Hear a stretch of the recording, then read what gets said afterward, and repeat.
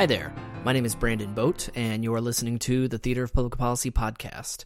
This episode comes from a live show we did on April 1st, 2019, where we talked about the legalization of recreational marijuana in Minnesota. We spoke with two guests on the show. The first was Melissa Franzen, who is the senator from District 49B and one of the co-sponsors of a bill to make it legal to possess, grow, and purchase marijuana in Minnesota.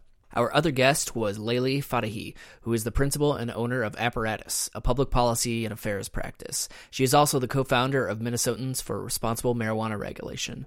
Although the bill in the legislature was voted down, we talked to them about the process, public perception in Minnesota, and why house parties might be the future to legalization.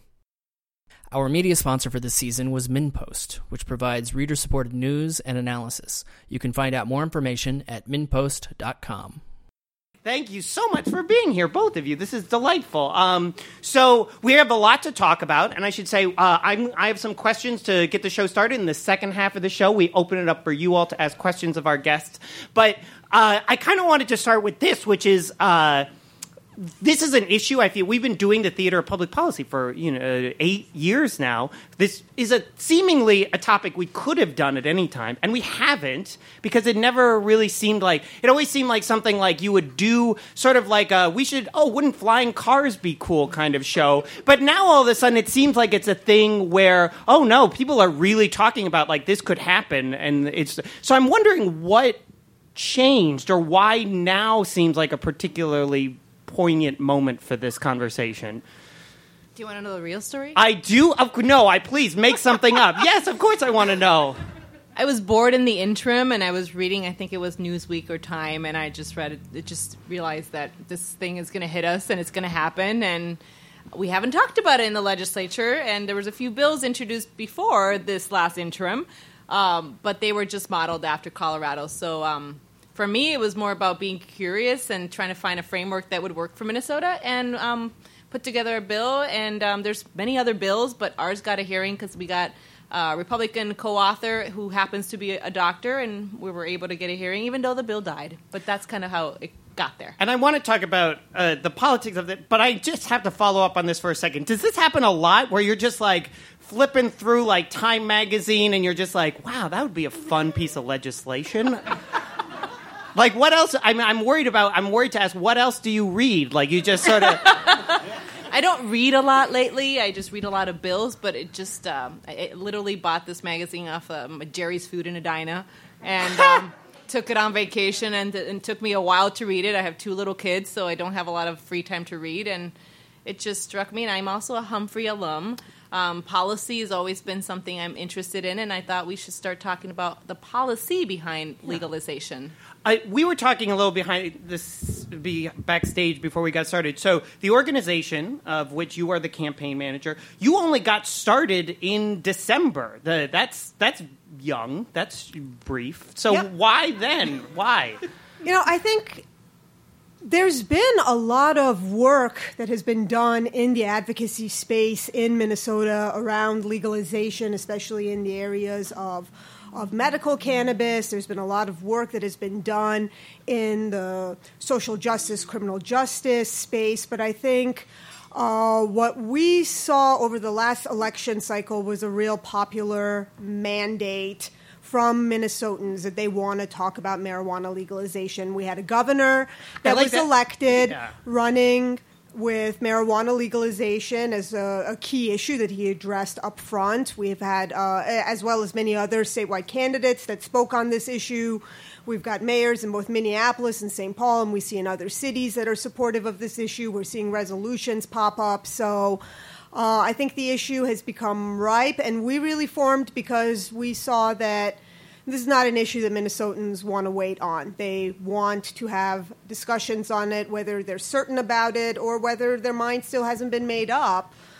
They want to have the discussions. That's so... it's just... of all the stereotypes of Minnesotans, like the stereotype, like, yeah, they really love to just have sort of intimate, close conversations about difficult topics. Like... They do on this one, though. Yeah. So the piece that I'm curious about, so you're right, there's been a lot of work on this over time. A lot of it, to me at least, as an outsider, has seemed to be more from the I guess you would say like a libertarian almost kind of point of view, the freedom and like why should the government be in the business of regulating this particular type of drug if we allow other kinds of drugs? And it feels like the conversation is different now, and maybe that's still part of it, but there's a much larger emphasis on aspects of how the policy has affected racial justice and these kinds of things. So can you maybe how that has evolved or like what the conversation is now? Yeah, I think that there is a widespread acknowledgement that we're seeing across groups that prohibition is a failure. It has been a failure. It continues to be a failure. It has failed in accomplishing every single public policy goal that it has had. And people are seeing in other states that have legalized, they're seeing things like adolescent usage dropping. They're seeing things like rates of opioid deaths dropping. They're seeing that a well-regulated system of legalization creates better outcomes and allows responsible adults to use a product that is objectively safer than alcohol or nicotine and other things that we've been allowed to use for a long time. Do we know that it's objectively safer? Yes. Because, I mean, and I just... That's fair. I ask because some of the pushback that I've heard on this is just even people, they're almost agnostic about it, where they just say, well, it hasn't been legal, and so we haven't even really studied a lot of the aspects of it in different ways. And so we don't know what some of it is. People have been using marijuana but legally, not here. Illegally, wherever. We have a ton of longitudinal data to know whether it's safer or not. I mean, the number of people that die every year as a result of alcohol, all different types of alcohol-related deaths, be they, on the road, be it health impacts of alcohol, whatever it may be, it just far out exceeds. You would have to smoke something like 1,500 tons of marijuana in 15 minutes for it to even approach lethality. No one has ever died of a Is that a challenge? Marijuana overdose. Can we go the political piece? So the conversation in the grassroots, the activism, is focusing on some of these other pieces, and I know that the one of the big arguments, particularly here in the Twin Cities area, we hear pretty regularly is about the huge disparities between people of color who are picked up for marijuana possession in particular. I think it's something like 8 times as many if you are African American in particular as opposed to a white person. You're 8 times more likely to end up being prosecuted for having marijuana, even though usage rates are the same across those two groups of people. And I'm wondering, is that the piece from a political side that is sort of changing, that it becomes more feasible in the legislative realm? I think so. I mean, people agree, and I talk to colleagues on the Republican side, and they mostly agree. Can we just decriminalize it? Well, you can. I mean, there's bills and legislation for that, and we have, to a certain extent, done that when it comes to possession of illegal substances, but you're still not addressing the fundamental issue, which is education. Like, just because it's legal doesn't mean it's good for you. But if you have a framework of education, you can avoid, I mean, the biggest arguments I've heard, you're just exposing more marijuana to young kids. Well, we want to make sure kids know that their brain is still developing until the age 25, 27. Even psychiatrists are telling me, can you just do the bill for age 25 and older? And I'm like, well, we have alcohol. I mean, these ages are very what would have been the random. age? What was the age in your bill? It was 21. 21. Because that's the legal age for drinking, and now we're moving tobacco to that. So that seems like it's arbitrary, because where did 21 come from?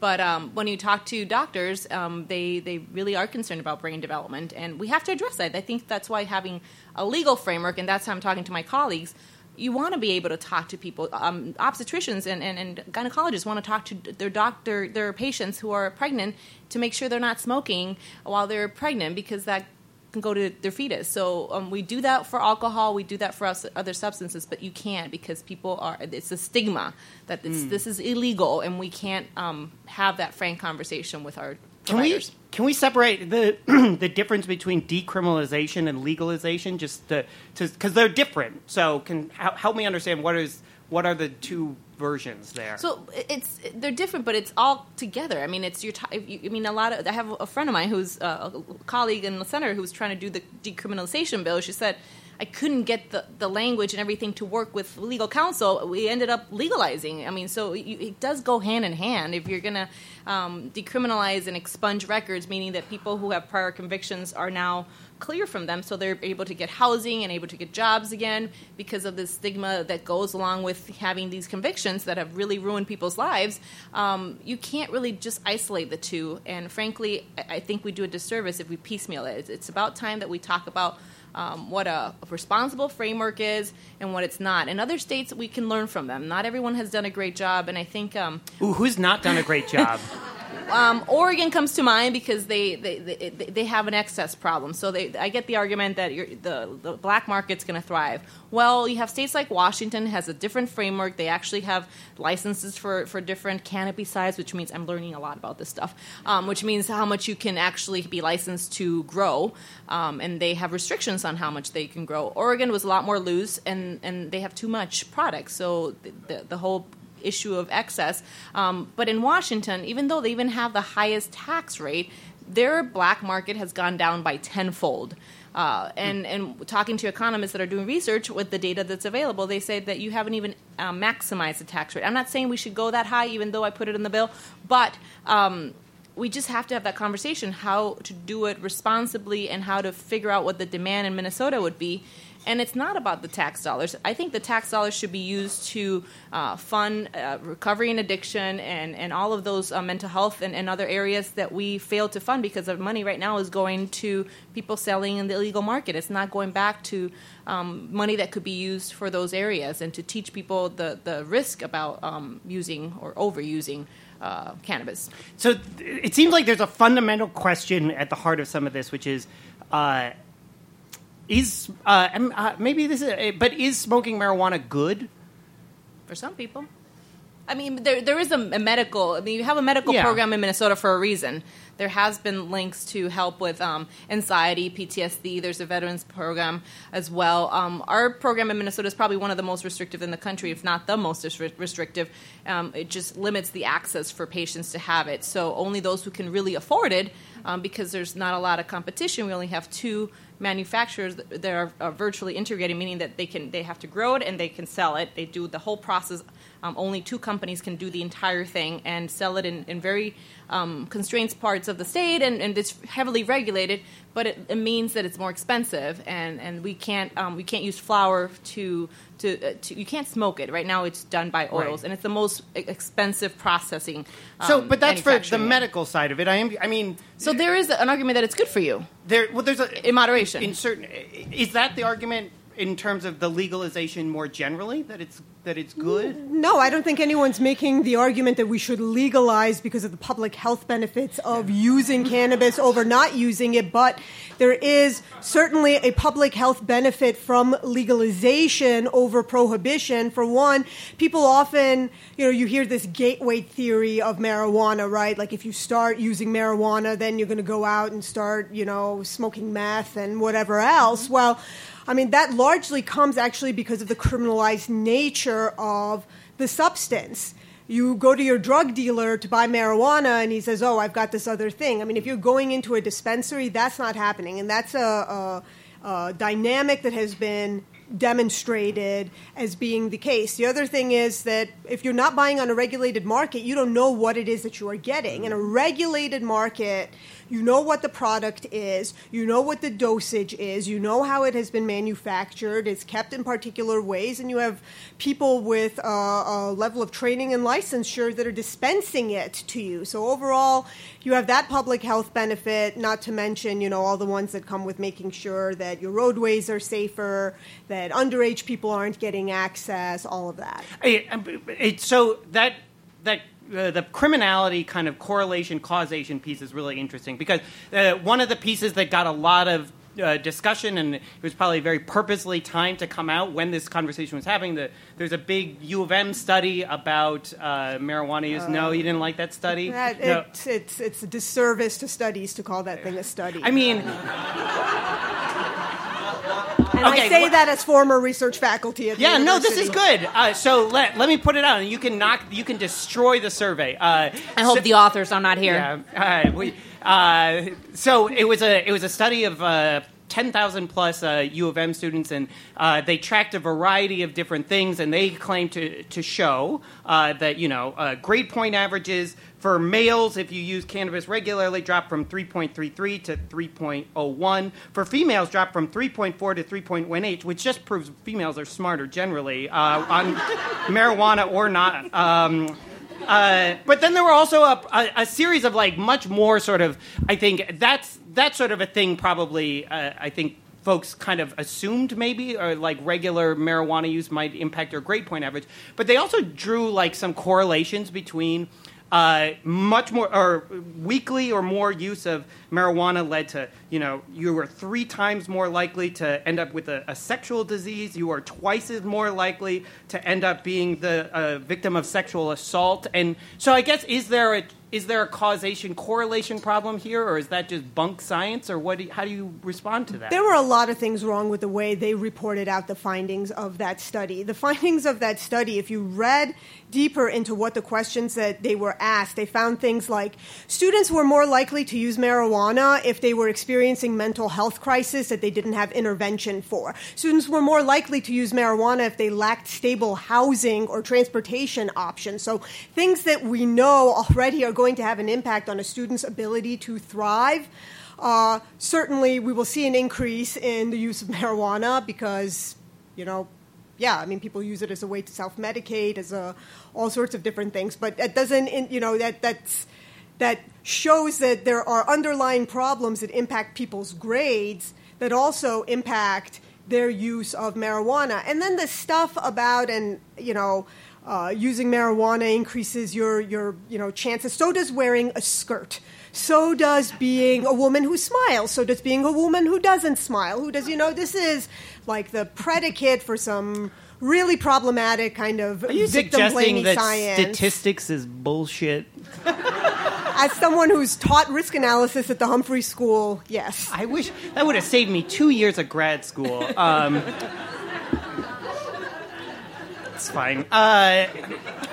So we're going to open up for the audience to ask lots more questions in the second half. I do want to kind of talk through the story of the bill that you had this term and what happened at the legislature, because you were organizing around this or whatnot. I mentioned backstage, it really felt like for the first 2 weeks of the legislative session this year, all anybody was talking about was, is Minnesota going to legalize marijuana? That would be progressively exciting somehow. That'd be different. So how was that from being in it? You had the IT bill, the thing. Well, the interesting thing was I'm in the minority in the Senate, so we thought the House was going to get more of a traction on this issue because they can control the agenda.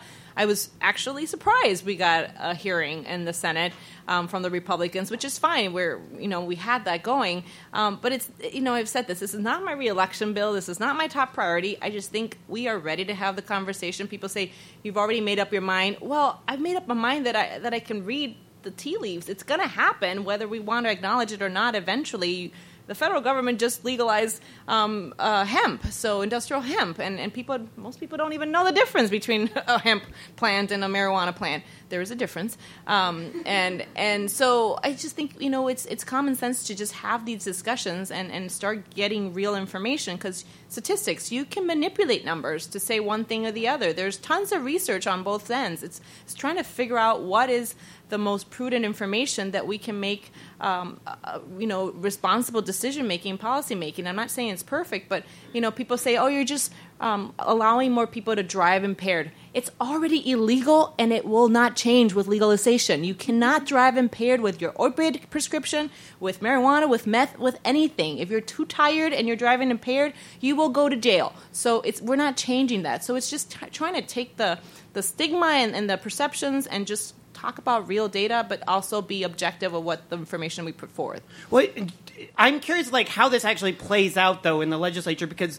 is it that I imagine that there's probably a mix. There's some folks who are like, no, I am totally against this. Are there some people who are like, listen, I'm cool, I'm for this, but I'm not. I can't. My parents come to the legislature sometimes, so I can't do it that way. But I don't know. I'm curious. I get all the time. I'm with you. I agree, but I can't vote for it. Why? What do they say about that? It's just people need to be, I think, educated, like all of us, including me and policymakers. We're not there yet. I think it's going to take time having a task force. I mean, this is not an issue that's on the forefront of legislating. Right now we're trying to put together a budget for the state. Legalizing marijuana isn't like the number one thing to do right now. And that's why we started our campaign, was this recognition that there are large portions of the state, many communities in the state that we do need to have those conversations. People have concerns. They have legitimate concerns that it is not right to just outright dismiss them. And so we formed our campaign with the idea of not just doing work at the legislature, which we are, including working with legislators and getting them educated on the issues, but also we're doing, listening sessions and community events all around the state with all different types of affinity groups. And it's not all just us coming in and lecturing them on what's right or what's wrong. A large portion of it is listening to them tell us about the issues that affect their communities, what is their concerns about what marijuana legalization, the impacts could be. Because, the reality is that this is a very complex policy area. It has implications for health, for public safety, for law enforcement, for revenue, for all of these things. And, you can legalize, or you can legalize the right way and in a way that benefits all of our communities. And so, that's a lot of the work that we're going to be doing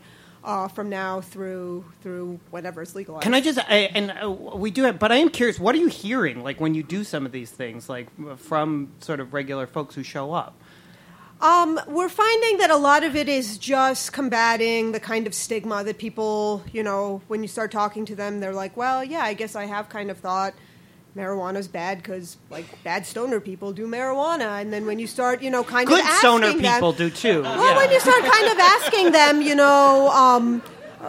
what does victory for the, war on drugs look like? And are we any closer to achieving it? Or you ask them, talk with your kids and ask them, is it easier for them to get alcohol or is it easier for them to get marijuana? And they even think back to the times that they were in college. I mean, if I think about when, I was under 21 in college, it was easier to get weed than to get alcohol, and they start kind of looking at these questions, then people's frames begin to kind of shift. It's also been important for us to bring in a real wide swath of people that are advocating for legalization so people can see that it really is a diverse range of organizations that are pushing for this, that, there's no one face of the person who supports legalization, that people are doing it for all different kinds of reasons. So we've been having really great conversations with people. There are parts of the state, certainly, where economic opportunities have become particularly difficult, where the hemp debate has become something that's sort of re-energized opportunities for new economic development, and so they're also looking at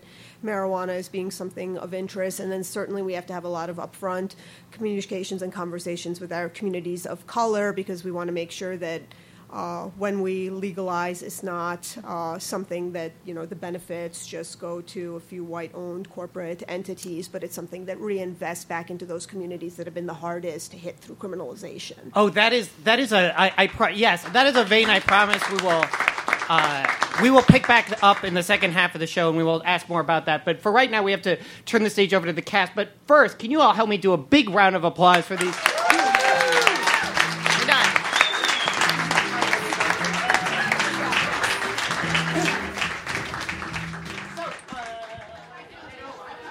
All right.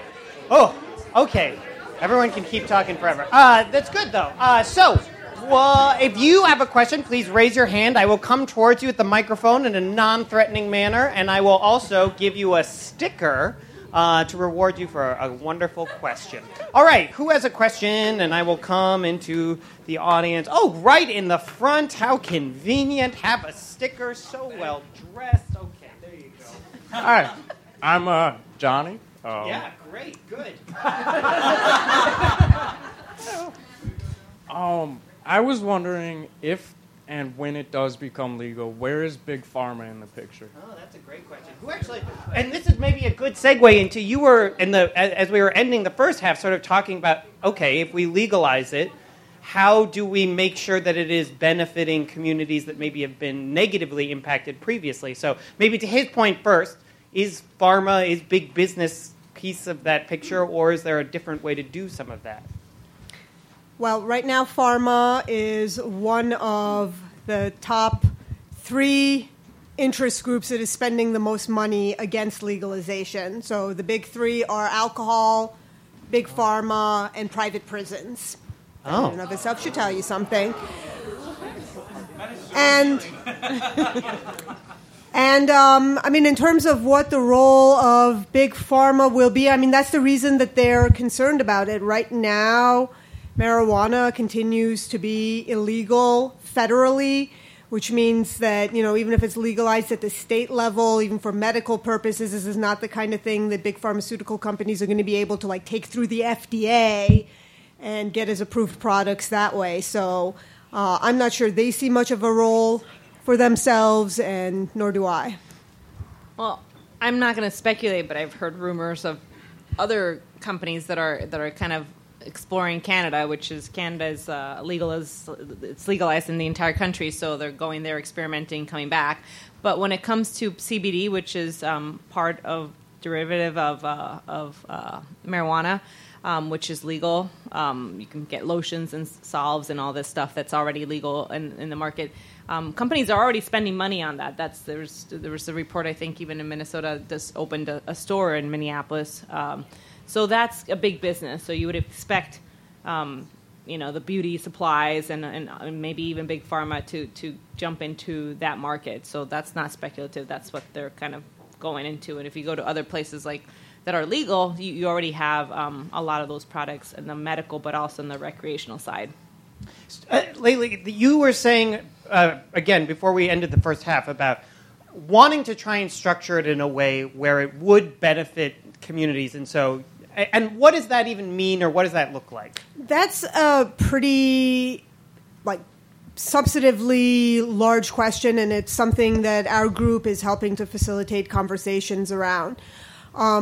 Like Senator Franzen was saying, we know from other states that there have been models that work better than others depending on what the outcomes are that you're looking for. So one of the things we're doing is beginning to bring in experts from other states and then convene policymakers at the local level, state level, to really begin looking at, when you're looking at how you're structuring your licensure for distribution or for retail or for manufacturing, what's kind of the different balances that you can have, and then what does that look like in terms of outcomes?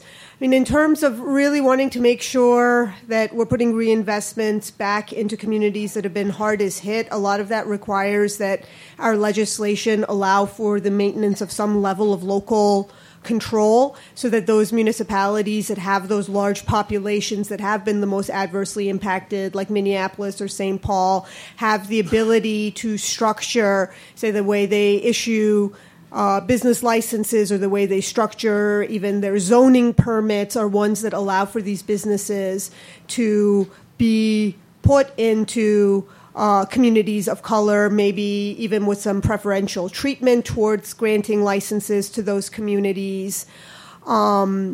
And then another dimension of it has to do with how the financing is done for these businesses. This is something that we've been learning and having these conversations with people from other states, is that in other states we've seen some pretty unethical lending practices that have entered those states, especially since, you can't...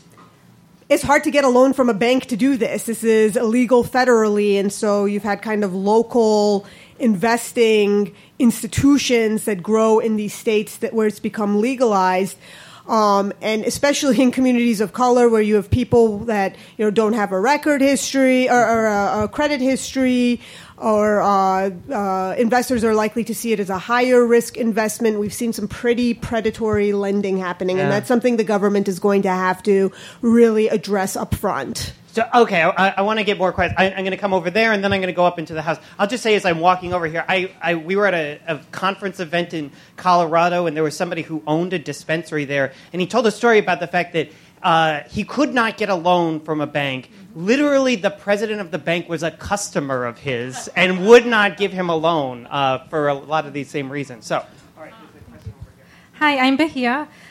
So my question is sort of personal. My older brother, he lives in Green Bay, Wisconsin, and he grows his own marijuana. He sells it. He has a customer base, but he's tired of hiding. So he's planning to move out to Colorado so he can create his own business. But he's worried about his current customers back in Wisconsin, thinking that once he leaves, they might go to other dealers that might not have the most healthy marijuana to offer because there's a market of spiked marijuana to the point where there's a lot of toxins going into the material where it could heavily affect just the health of the customer base, and he's worried about that.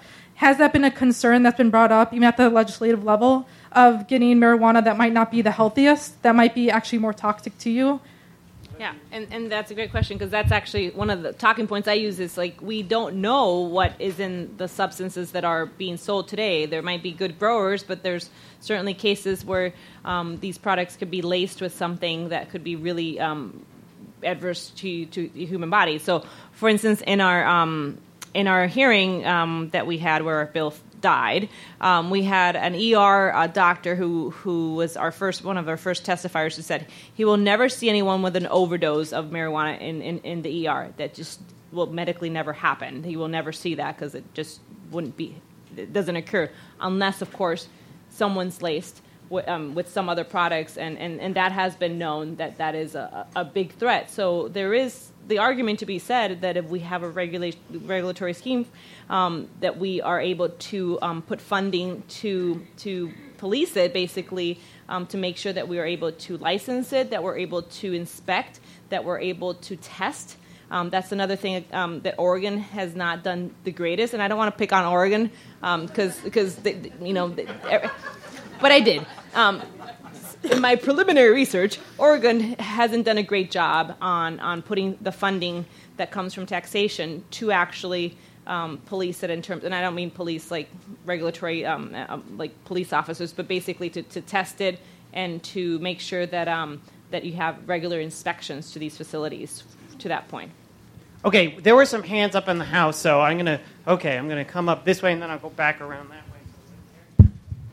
Hi, this is Bruce. I was just wondering, in a survey of street product in the, say, Minnesota or the Twin Cities area, what intoxicants or contaminants have been found?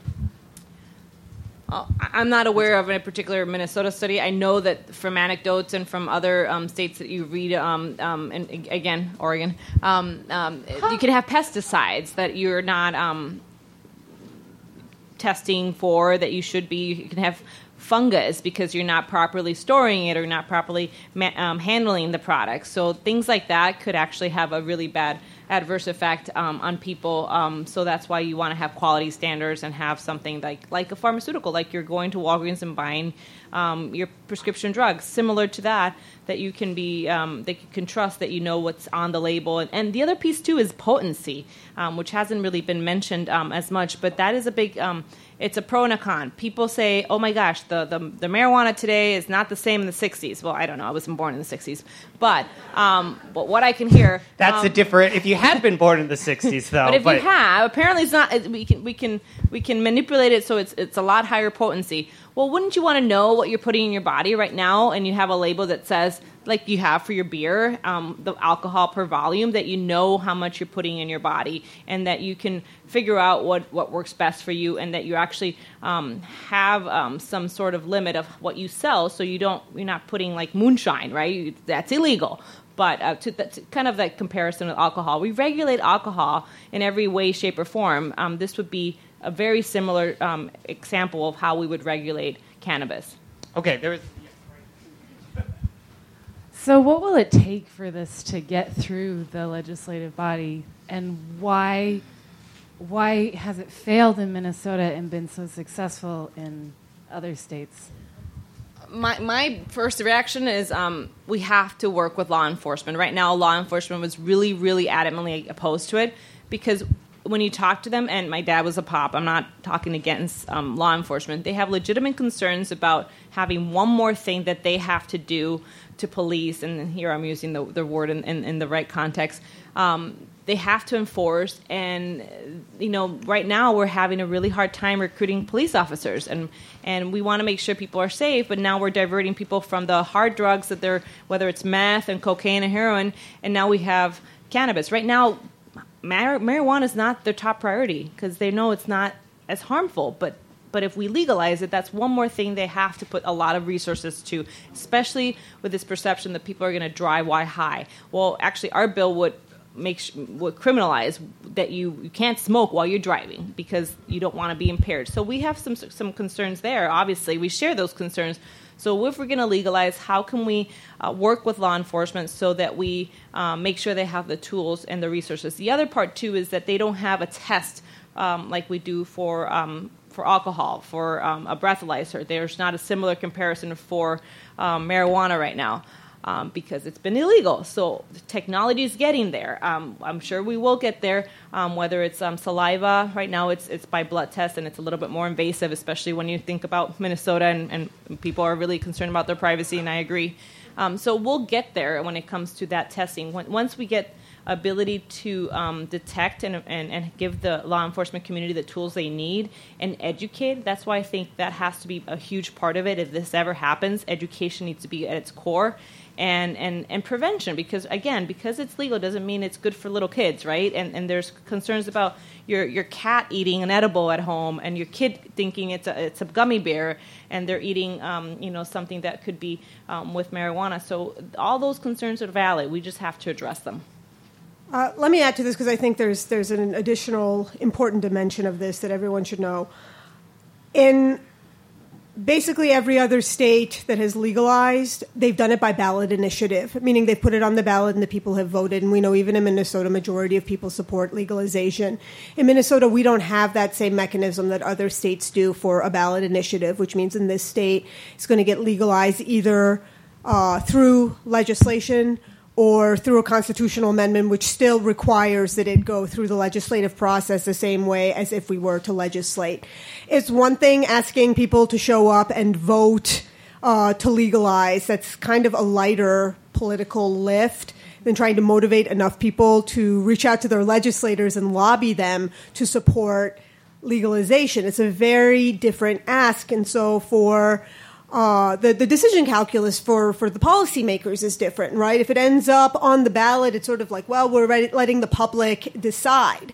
If you as a legislator need to take a stand, and in this state we've become so much a suburban state, and we're so much of a purple state, that you really see there's a very different type of political pressure that needs to be put on them that in other places they haven't done. As a result, we haven't seen a lot of the national organizations that go from state to state and kind of mount legalization operations come to Minnesota. Quite frankly, we reached out to them early on, and they said it's too hard there. We're not interested. There's lower hanging fruit. We said, okay, fine, we're going to do it ourselves, and we're doing that work, but it's an aberration from the way it usually is done in other states. That's interesting. Okay, there were definitely more hands, I'm not going back that way then. Okay, I'm going to go up to this person. Here we go. Yeah. I have a kind of a two-part question, and to take this back to the legal realm, I want to know what the state legislation is doing to support the emerging hemp economy, and what is happening behind the scenes to make sure that marginalized communities can benefit from that. And the second part of my question is, and to follow up on this woman's question, what can we do as citizens to further this? We've asked what is happening in legislation, but what can citizens do on the ground to further these things? So, the first part is what's going on with the hemp industry and how much support is there in-house for that? Well, the hemp piece just got federally legalized this recently. So there is already some industrialized hemp in Minnesota.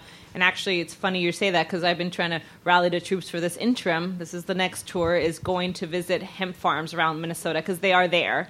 And it's to educate people. And they're in Republican districts more likely than Democratic districts. So we want to be able to have the conversation because it's a huge industry that's growing, and Minnesota should have its part. You make a lot more money from hemp farms than you would do for corn. I'm not trying to compete, but that's just the fact of the return on investment. So if it's already illegal federally, let's make sure that we're able to get our farmers to benefit from that. And in any case, especially with the trade wars with other countries when it comes to soybeans and so forth, there's something that we can probably take a lead on. But there's, some Republicans are fine with hemp because it's in their districts. So we're trying to educate more, and educate becomes a theme because we have to say, people sometimes have the confusion between hemp and marijuana. They're cousins in my book, and they really are, frankly. So how do we promote that in terms of this is happening here, it's going well, we're regulating it. But there's people who are still, some legislators who are still reluctant and have a concern about hemp. So it's just getting them comfortable with how that works and how the state has a mechanism to be responsible of all what CBD is something that's, again, more normalized. So we had this fight a few years ago when I first got elected in 2012. Sunday liquor sales was something that we would never think would happen. And it is alcohol and it's a vice, but we legalized and we made it easier to get your liquor and get intoxicated. This is, it's true. And that was a big political fight. Some Republicans did not vote for that on whatever grounds, but it ended up passing. It took a few years, but it did. So I think people just got comfortable and the public demanded it. It's like, get it done. We're tired of talking about Sunday liquor sales. Just get it done. I think, it's a time where people just feel more comfortable with the subject matter. And since it's been such a taboo, I grew up in Puerto Rico. Liquor drinking age was 18, so it wasn't a taboo for me growing up. And marijuana wasn't a taboo, but I never cared for it, but it wasn't a taboo. It is here, and we just have to start talking about the real facts. The citizen piece of, just like Sunday liquor sales, I think people will educate us.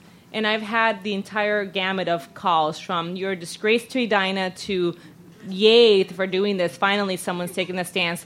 I'm a policymaker. It's not I'm not going to follow my sword on this, but I just think we can have an educated and respectful conversation about this issue because it's happening across our state, and we're not going to get rid of marijuana. It's not going to go away. So in my book, my 2- and 3-year-old, I'd rather them know what they're putting in their bodies when they're adults because they're going to try it. And I want to teach them to be responsible and to know that they only get one brain, but that they know the consequences and that we put the information out there and we keep it safe rather than on the streets. In terms of what you can do to help, we need help in all kinds of capacity with our campaign. We are a people-powered campaign. We are a citizen-led campaign. We actually, when we decided to start the campaign, the first thing we did was we went to the Historical Society and we pulled out all the boxes of organizing documents that Minnesotans United for All Families had put together from their campaign, and that's an amazing resource that they've made available to others that want to do grassroots campaigns around issues where there is stigma and there's a need to have conversations in the community. So we need people of all kinds, all different persuasions that come from all different kinds of affinity groups and interest groups. If you reach out to us, we'll set you up with the kind of materials you need to have house parties or host events with your own, be it your church or a club that you're a member of or your book club or whatever it may be. Everything from that all the way to, this summer we're going to be doing a lot of work statewide that we'll need help with. We always need people helping us out at the Capitol when there are key, bills that come up and we need to show support. So anyone who's interested in helping us, if you go to our website, it's mnisready.org. You'll see that we have a volunteer sign-up form, and we would love your assistance. Good. Did you? No, we're done. Okay, good. All right, so that's usually where I end. But so I in terms of what can people do, but I'll ask this instead. Speculate wildly. What? When does this happen? Is it like Sunday liquor sales, where our children will someday be able to fight this out with the Teamsters, or is it? True story. Yeah. Is it something, or is it more likely than that? We think it's much more likely than that. We think that we can, with enough hard work during the rest of this legislative session over the summer and in the fall, get a legalization bill passed next session. And if we don't, it will become an electoral issue, and we are a C4, so we will avail ourselves of that opportunity. What is that? What does that look like? What that means is the same as other advocacy organizations that look at the way legislators have voted and come up with scorecards and rank those votes, and then go out and make sure that candidates that are supportive are the ones that end up in office. We'll do that kind of work. We'll recruit the candidates that we need to, and we know that in this state it's an important one. We have 2 single issue political parties that are dedicated to just marijuana legalization that have met the threshold for being major political parties in this state. So any political party that is not thinking that this is an important electoral issue is really making a mistake. Well, and I will add that it's not necessarily a partisan issue. Today we just voted off the Senate floor a very important bill on opioid stewardship. And next to me was Senator Eaton, who today is her 35th birthday would have been of her daughter, who passed away from opioid overdose. And it's really hard to convince a Democrat who's gone through that story, who sees anything that's going to be intoxicating, hurtful, and addictive as a negative thing for anyone. And I respect that. And I'm not trying to change her mind, because I don't think, frankly, I'll ever will. If she wants to eventually vote for it because she feels more comfortable that we have a responsible framework, that's a different story. But you have to be sensitive where people are coming from, that not everyone, just because they're Democrats, are going to vote for legalization. Not just because they're Republican, they're going to vote for hemp because it's good for their districts. So it's a little bit nuanced, but getting people comfortable with talking about what their perceptions are and how we can educate them on the reality, and how it's kind of sort of getting normalized even though they don't want to agree or accept it. So it might take a longer stance. It might take changing the majority so you actually get hearings on the bills and actually move it through committee so we make the right choices of what that bill looks like. Because just because we say legalization doesn't mean we can flip a switch. It's really complex, and we can get it really wrong. And I frankly can't vote for something that I think will be bad for Minnesota. So at the end of the day, it needs to take the best and the brightest ideas and the best practices from the entire country and do the best we can do so we can continue to be a model for other states and not Oregon. On that last dig at Oregon, can we do a big round of applause? I drank my already.